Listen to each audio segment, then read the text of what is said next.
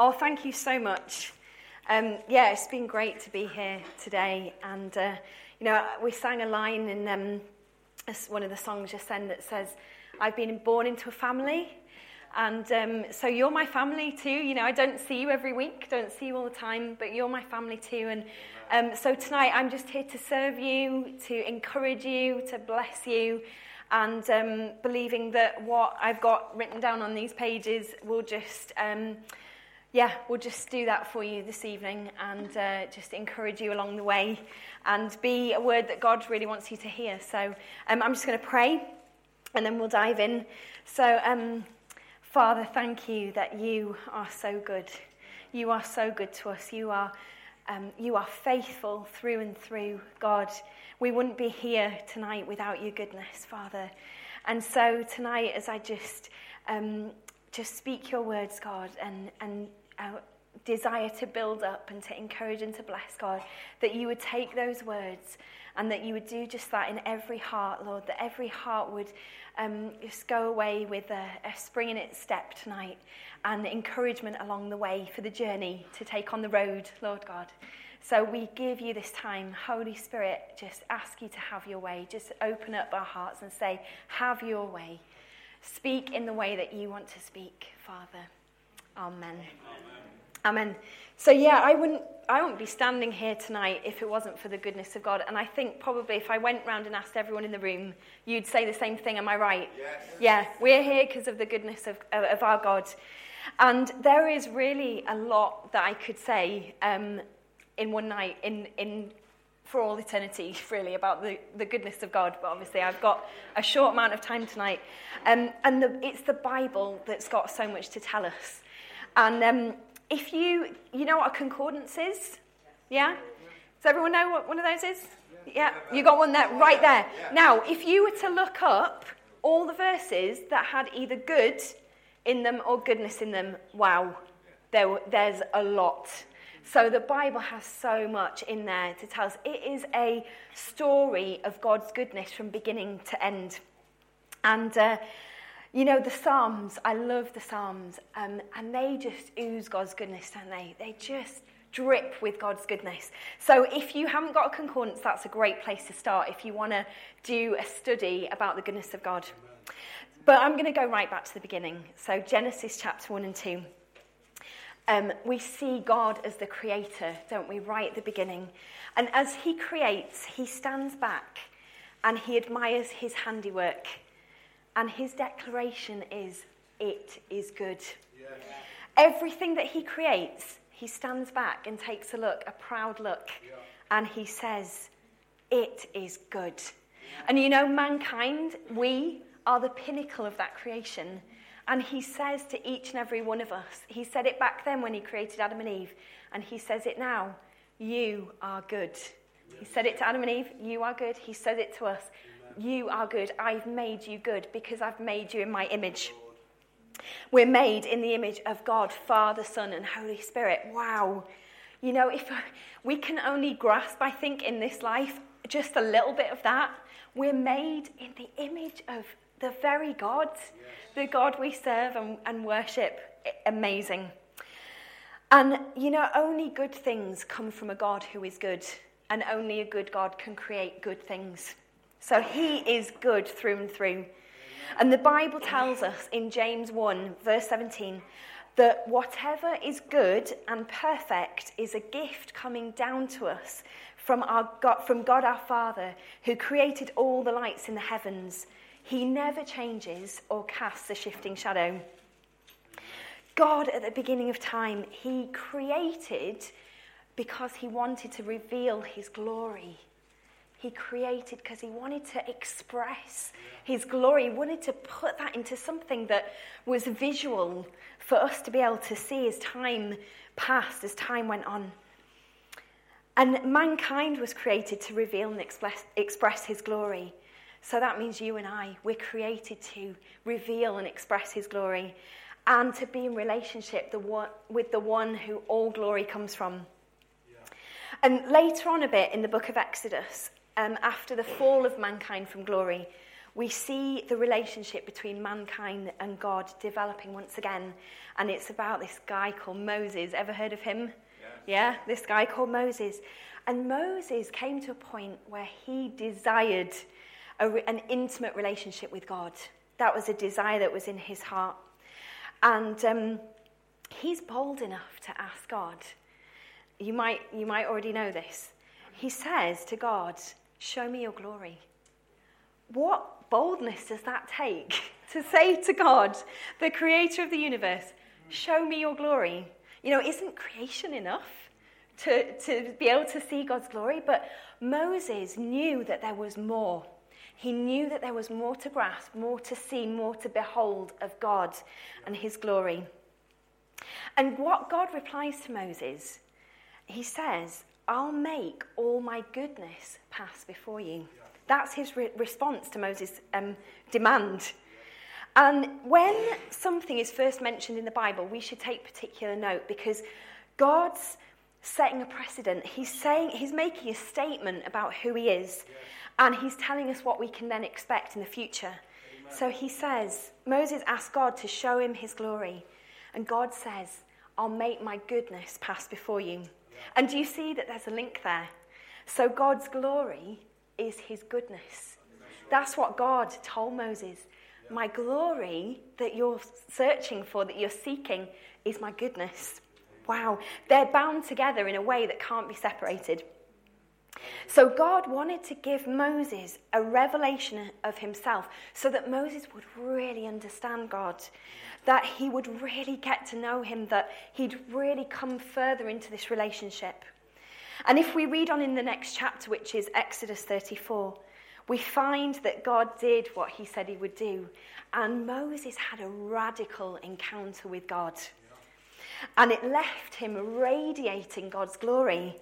So much so that when Moses came down the mountain, he had to cover his face up because he was shining.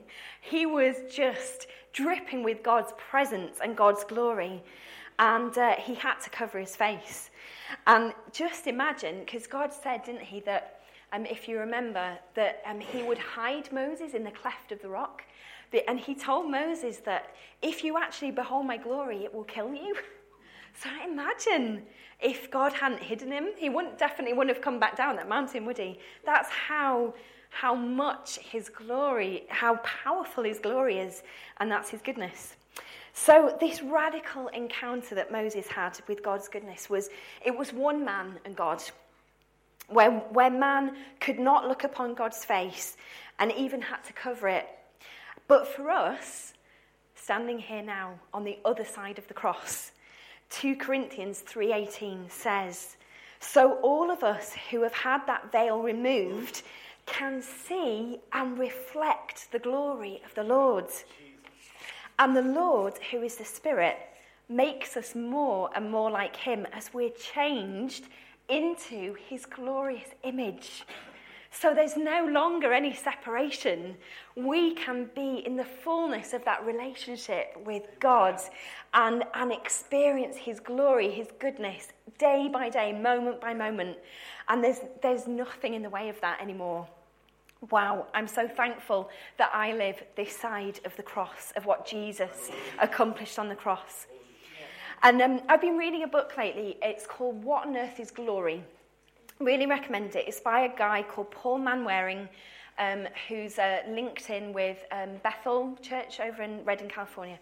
And in his book, I just found this quote that I thought summed that up really well. It says, this request of one man, Moses, to know the glory of God, gave God his opportunity to respond with an answer that satisfied, but which also made seekers who followed, like David, King David, even hungrier to know the fullness of what he allowed Moses to glimpse from behind. And yet God could turn his face to no man. So he finally answered Moses, David, and the rest by taking it upon himself to make the great request on our behalf. He became a man, Jesus, and asked God for glory. He hid us in the cleft of his body, and in his dying beheld the back of God. And after 3 days, God turned his face. Wow, just let that sink in. We're no longer separated from the fullness of God's glory, from his never-ending goodness. The veil in the temple that separated man from God's presence was torn in two, and we have that full access. Praise God. You know, Moses' glory on that mountain when he met with God, that glory was external and decreasing, so it faded in time. But you know what? Ours is increasing and it's internal. So it's only increasing and it's something we hold on the inside of us. Wow. We are being transformed into his image with intensifying glory. It says, doesn't it, in the Bible, we're going from glory to glory to glory to glory to glory until one day we are completely face to face with God. Wow. And in my life, I've often thought about the goodness of God in terms of the things that he's done for me, and he has done good things for me in my life and in the life of my family. There is no doubt about that. And yes, you know, those things that he's done for us are an expression of his goodness and his kindness. But God's goodness is more than those things. Is more than the sum of even what he's done in our lives here in this room. God's goodness is himself. It is his nature. It is his presence. And we only truly experience and encounter God's goodness by being in an intimate relationship with him. There's no other way. God didn't rescue us by sending his son to earth just so that we could be on the receiving end of this goodness kind of now and again, you know, kind of occasionally. But so that he could walk with his children every moment of every day, revealing his glorious nature to us, shaping us into carriers of his glory and goodness. Wow, what a privilege. What a privilege to be those people. God is good, in quotes, is something that we can say with our lips, but we can question it with our hearts. Maybe that even happens subconsciously in our lives. And you know, some people think that God can't possibly be in a good mood all the time. Yeah, it's true. Have you come across people? No. God can't be in a good mood all the time because that's not our experience of God. Do you know what I say to that? How can you trust a God that is good if he's not good all the time? How can you trust him if he's not good all the time? You know, that's like that theology, that way of looking at God is like us building a house on the sand. That is going to collapse. God's goodness, like I've said, is his very nature. And according to what I read in James 1:17 earlier, the Bible says he doesn't change. He doesn't shift like a shadow. He does not change. The goodness of God is a character trait that applies to everything else that we see across the Bible. And we see a lot of things in God, don't we, about God. And he expresses himself in different ways. But, you know, his wrath is good. His holiness is good. His righteousness is good. And his judgment is good. That character trait of goodness runs through and through the very nature of God. And that's what our faith hangs on. That is what our faith hangs on. And on earth we live in tension, don't we? We live in mystery. We can't explain everything that's going on. You know, I guarantee that each of us in this room, we will have had hard questions kind of thrown at us. Well, if God is so good, then how come? If God is so good, then how come this is happening in the world? How come there's evil? How come there's volcanoes? How come there's sickness and suffering and pain? And we don't always know what to say to that. And sometimes we have to say to specific things, I don't know. I don't know why that specific thing's happened. But us having to say I don't know does not change the fact that God is good. Never changes it. Never changes it. And we have to look at what we do know. What do we know? So at this point, I just want to highlight some of the things that the Bible says about the goodness of God, because that is the most important thing, okay? You might take some things away from what I said, but I want the word to be front and centre. So, and the word is the rock. Remember I talked about building our theology on the fact that God can be good like one day but not so good the next day, and that's like a house that's built on the sand. But our faith and our lives are built on the word, which is the rock, okay? And we can build without a shadow of a doubt on that rock, and it will be a strong foundation for our life. So I'm just kind of going to go through these quite quick, so you might not have time to look them up in your Bible, but please note them down. So in Psalm 34:8, David says, "Taste and see that the Lord is good. Oh, the joys of those who take refuge in him." And really, that is about the whole of the Bible. You know, God says to us, take my word and taste and see that I am good. Okay? Taste and see that I am good. And in so many of the Psalms, you know, it's repeatedly written, give thanks to the Lord, for he is good. His faithful love endures forever. So often it says that. And it's true. And it was true in David's life, and it's true now. Yes. In 1 Timothy 4:4, it says, since everything God created is good, we should not reject any of it, but receive it with thanks. Yeah. And in Romans chapter 8, verse 28, this is one of my favourites, one of my all-time favourites. We are encouraged by this. And we know that God causes everything to work together for the good of those who love God and are called according to his purpose. That's all of us in this room. And I want to share a quick testimony about the goodness of God, about God working things together for my good. So in January, I had a bit of a minor car accident. It was nothing major. Thankfully, no one was hurt, no one was injured. Basically, a guy turned in front of me unsafely, and I had to do an emergency stop, which I hadn't had to do since I practiced it in my driving lessons about 4 years ago. And then the person behind me went into the back of me. There was minimal damage to our car, so it was completely drivable, which was brilliant. And yeah, it was a little bit shaken up, but fine.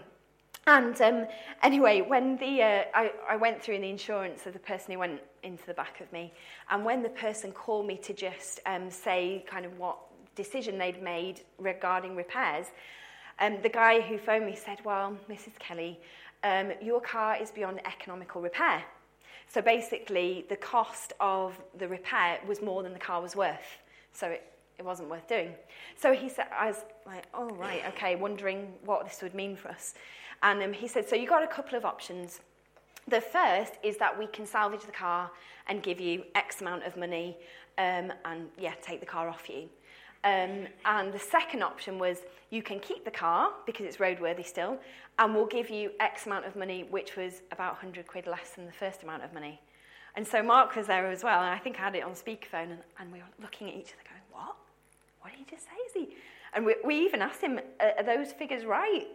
You know, to us, that car, it was a gift in the first place. Someone gave us some money to get that car when our littlest boy was 6 weeks old. And that car has been such a gift to us. And, you know, we didn't want to lose it. We couldn't afford to buy a new car. And also we were just about to move house. And that money came in, you know, we could keep the car and we got a payout. And that money's really helped us to buy a new bed and some other items for our new house.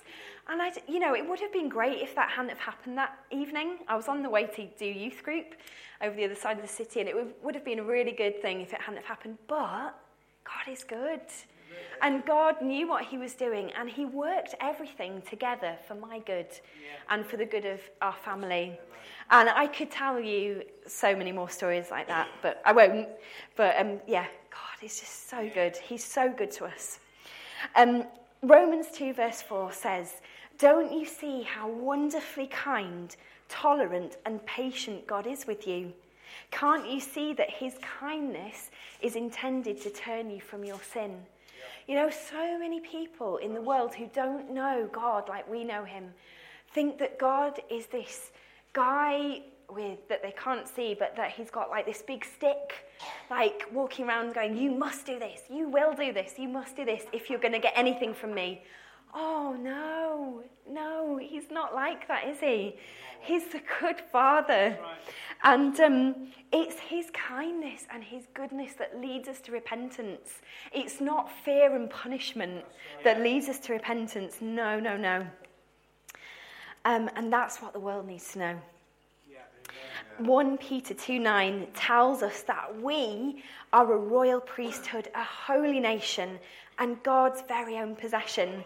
And as a result of those things, we can show others the goodness of God. For he has called us out of darkness into his wonderful light. In Psalm 73:28, Asaph says, "But as for me, how good it is to be near God. I have made the sovereign Lord my shelter, and I will tell everyone about the wonderful things that you do."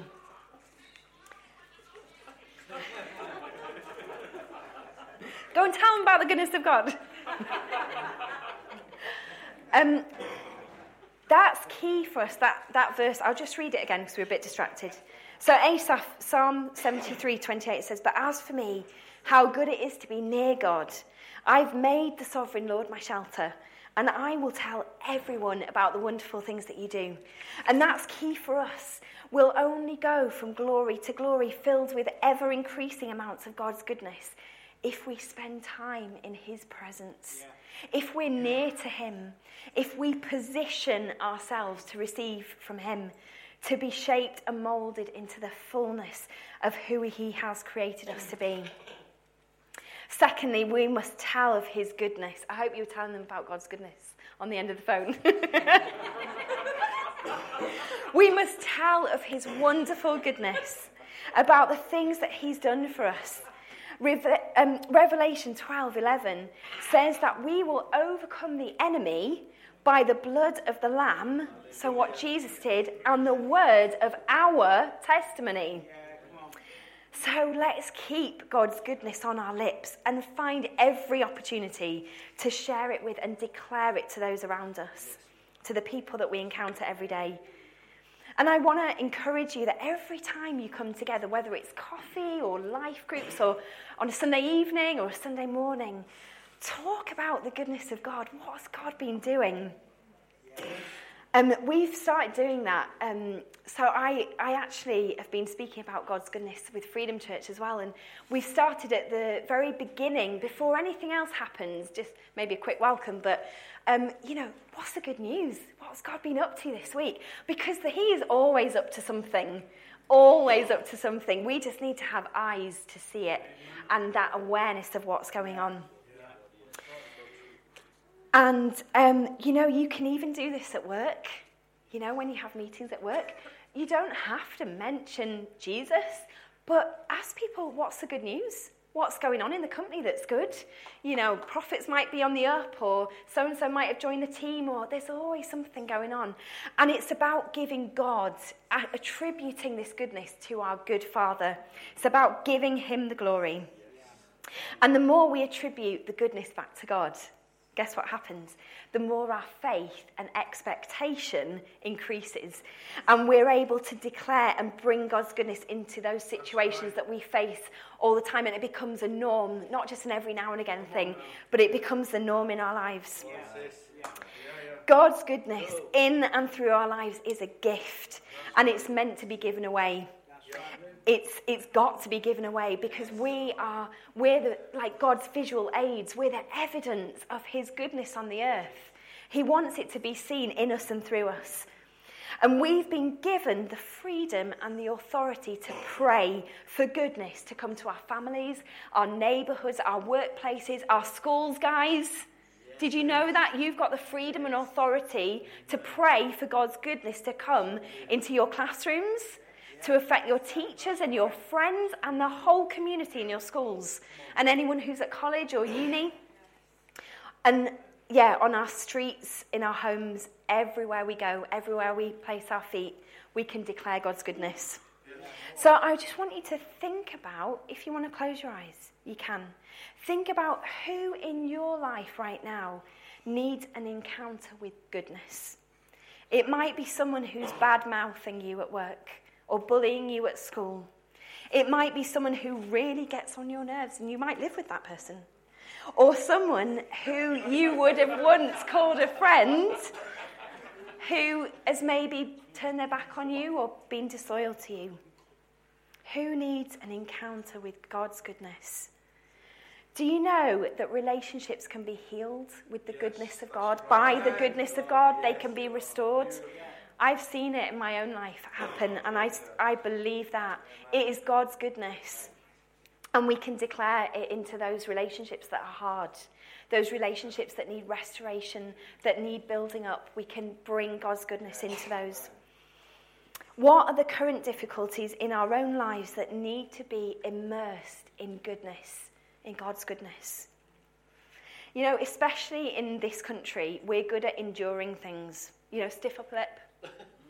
We're good at enduring things. We're good at putting up with stuff. We're even good at accommodating stuff, sickness, illness, just things not being right. You know, we just grit our teeth and get on with it, you know. And yeah, I believe that God wants us to get on with stuff, and he wants us to have that spirit of overcoming, and we will be challenged with stuff.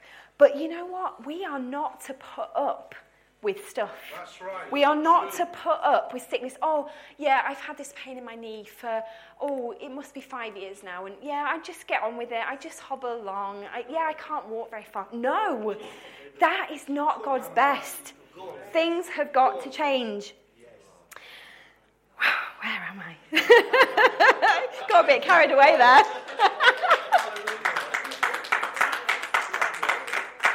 It's God's goodness that radiates in us and through us, and that equips us for everything that we face in life. And all we need to do is open our eyes and open our hearts to his goodness. Yeah.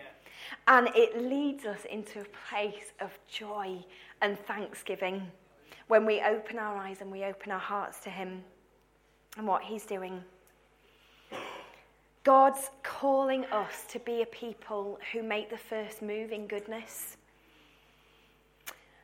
You know, it's very easy to be in relationships and think, you know, I'll just take a little back seat. I'll see what happens. I'll kind of wait for the other person to move and then, you know, just take it from there.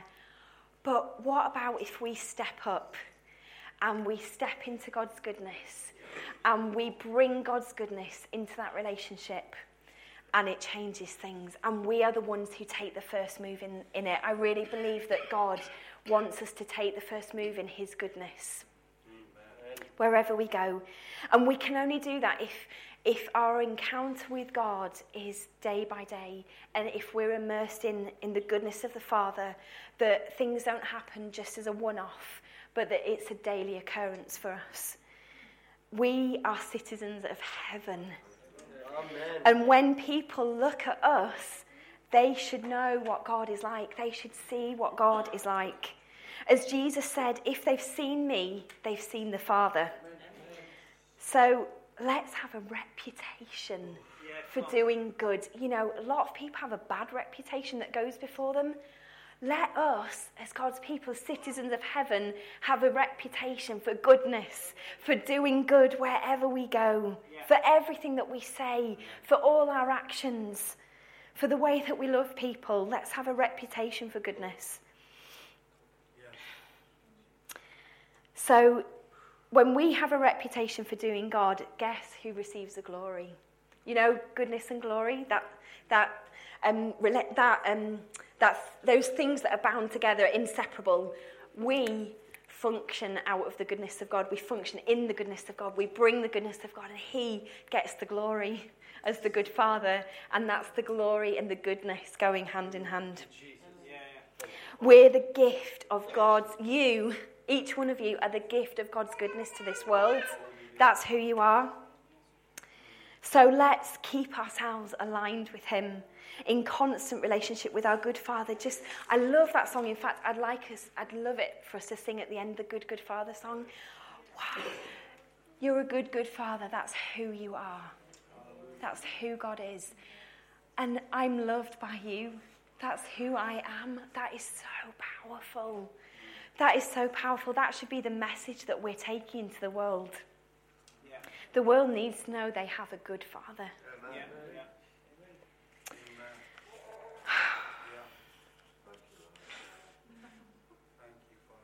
Colossians 1:27 in the Message says, Christ is in you. So therefore, you can look forward to sharing in God's glory. We are partakers in the glory of God. We're not meant to be on the sidelines somewhere looking on. We are in partnership with God. That means we share in his glory. And we only grasp a tiny bit of what that looks like. Wow, we share in his glory. So, the foundation of our faith must be this, that God is a good God. Amen. Who has created us good, to be full of his goodness through relationship with him, and to freely give this goodness away to bring glory to his name. There is a whole community out there, a whole city, that they're desperate, whether they know it or not, they're desperate for an encounter with the goodness of God, with God himself. And God's calling us to be the ones who demonstrate it, who speak it, who declare it, so that they can come into relationship with their good Father. And I'm just reminded of, the parable of the prodigal son in Luke 14. And I like to call it the parable of the extravagant father, because it says so much about the father.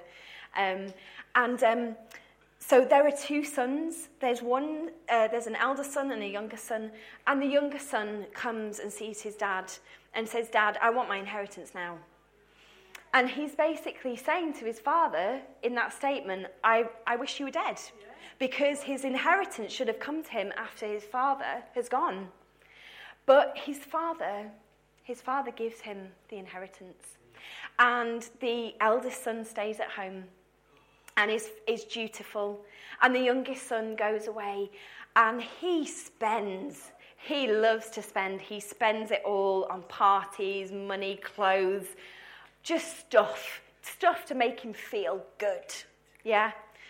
And it runs out. The money runs out. And he finds himself feeding pigs. And he can't even eat the stuff that the pigs are eating. He's stooped that low. And one day he thinks to himself, I've got only one option. My only option is to go back to my father's house. That's all I can do now. Because I've got myself into this state and I can't think of anybody else that I can turn to. And he comes home. And on his way home, the father has been watching. And it says from a long way off, his father recognizes that it's his youngest son. The father, I don't think it was just that day that the father was watching for his son to come home to you. I think he was watching and waiting. And he knew far off from the way that his son walked. You can imagine the way that the son was walking, probably very downtrodden. But nevertheless, his father recognized him. And he embraced his son. He didn't say anything of, I can't believe what you've done. You've squandered all this money. Look at the state of you. You stink. Who's been feeding pigs? No. He embraces him. I can imagine that hug going on for a long time. And he says to this, in the parable, look at it again, he doesn't actually even speak to his son. He says to his servants, go and put on a feast. We're going to throw a massive party. He says, get me the robe that is the family robe that speaks of authority. Get the ring that belongs to the family so that I can put it on his finger that speaks of identity. Get the shoes. It talks about the shoes that are the gospel of peace. That peace comes back, is restored back to his life. And meanwhile, the eldest son, he hears the commotion. And he comes along and he says, what are you doing, Father? This son that asked for his inheritance, that basically says, I wish you were dead, you've embraced him, he's come back, and you're going to throw a massive feast. What about me? I've been here all along. I have been dutiful. I have been by your side. I've done exactly what you told me to do. And the father says to the son, the eldest son, he says, everything that's mine is yours. And you know, the son that went away, everything that he went to find, he could have found in his father's house. Everything. And the son who was there didn't have eyes to see what was in front of him, didn't have a heart to receive that. And actually, there are 3 sons in this story, because there's the eldest son, there's the youngest son who went away, and there's the youngest son that returned. And when he returned, something happened. In that embrace of his father, in that welcoming back into the house, into his good father's house, that was a changed son. And I just felt to share that, because at different times in our lives we can feel like the different sons. And as we just sing this song, Good, Good Father, again, just let God meet you where you're at. And just, you know, we need to reposition ourselves in relationship with the Father, because he says, all of heaven is yours. There's no veil anymore. There's no blockage. There's nothing separating you from me and everything that I have. Everything that I have, all of heaven is yours. And, you know, we need to position ourselves to receive that. So I don't know where you might be at this evening. You might be a long way off. But the Father is watching for you and waiting for you. And his embrace is the best embrace, is the biggest embrace you will ever receive. And you don't have to leave that embrace. You might be the son, the eldest son that's been faithful but dutiful. And God says, hello, everything that's in my house, it's yours. It's always been yours. It belongs to you too. And then you might be already in the Father's embrace, and praise God. If you are, just encourage you to stay there. So yeah, let's just sing Good, Good Father again, and just respond to God, how he leads you, what he's saying to you. Just respond to him and let him meet you. Let's stand together in his presence.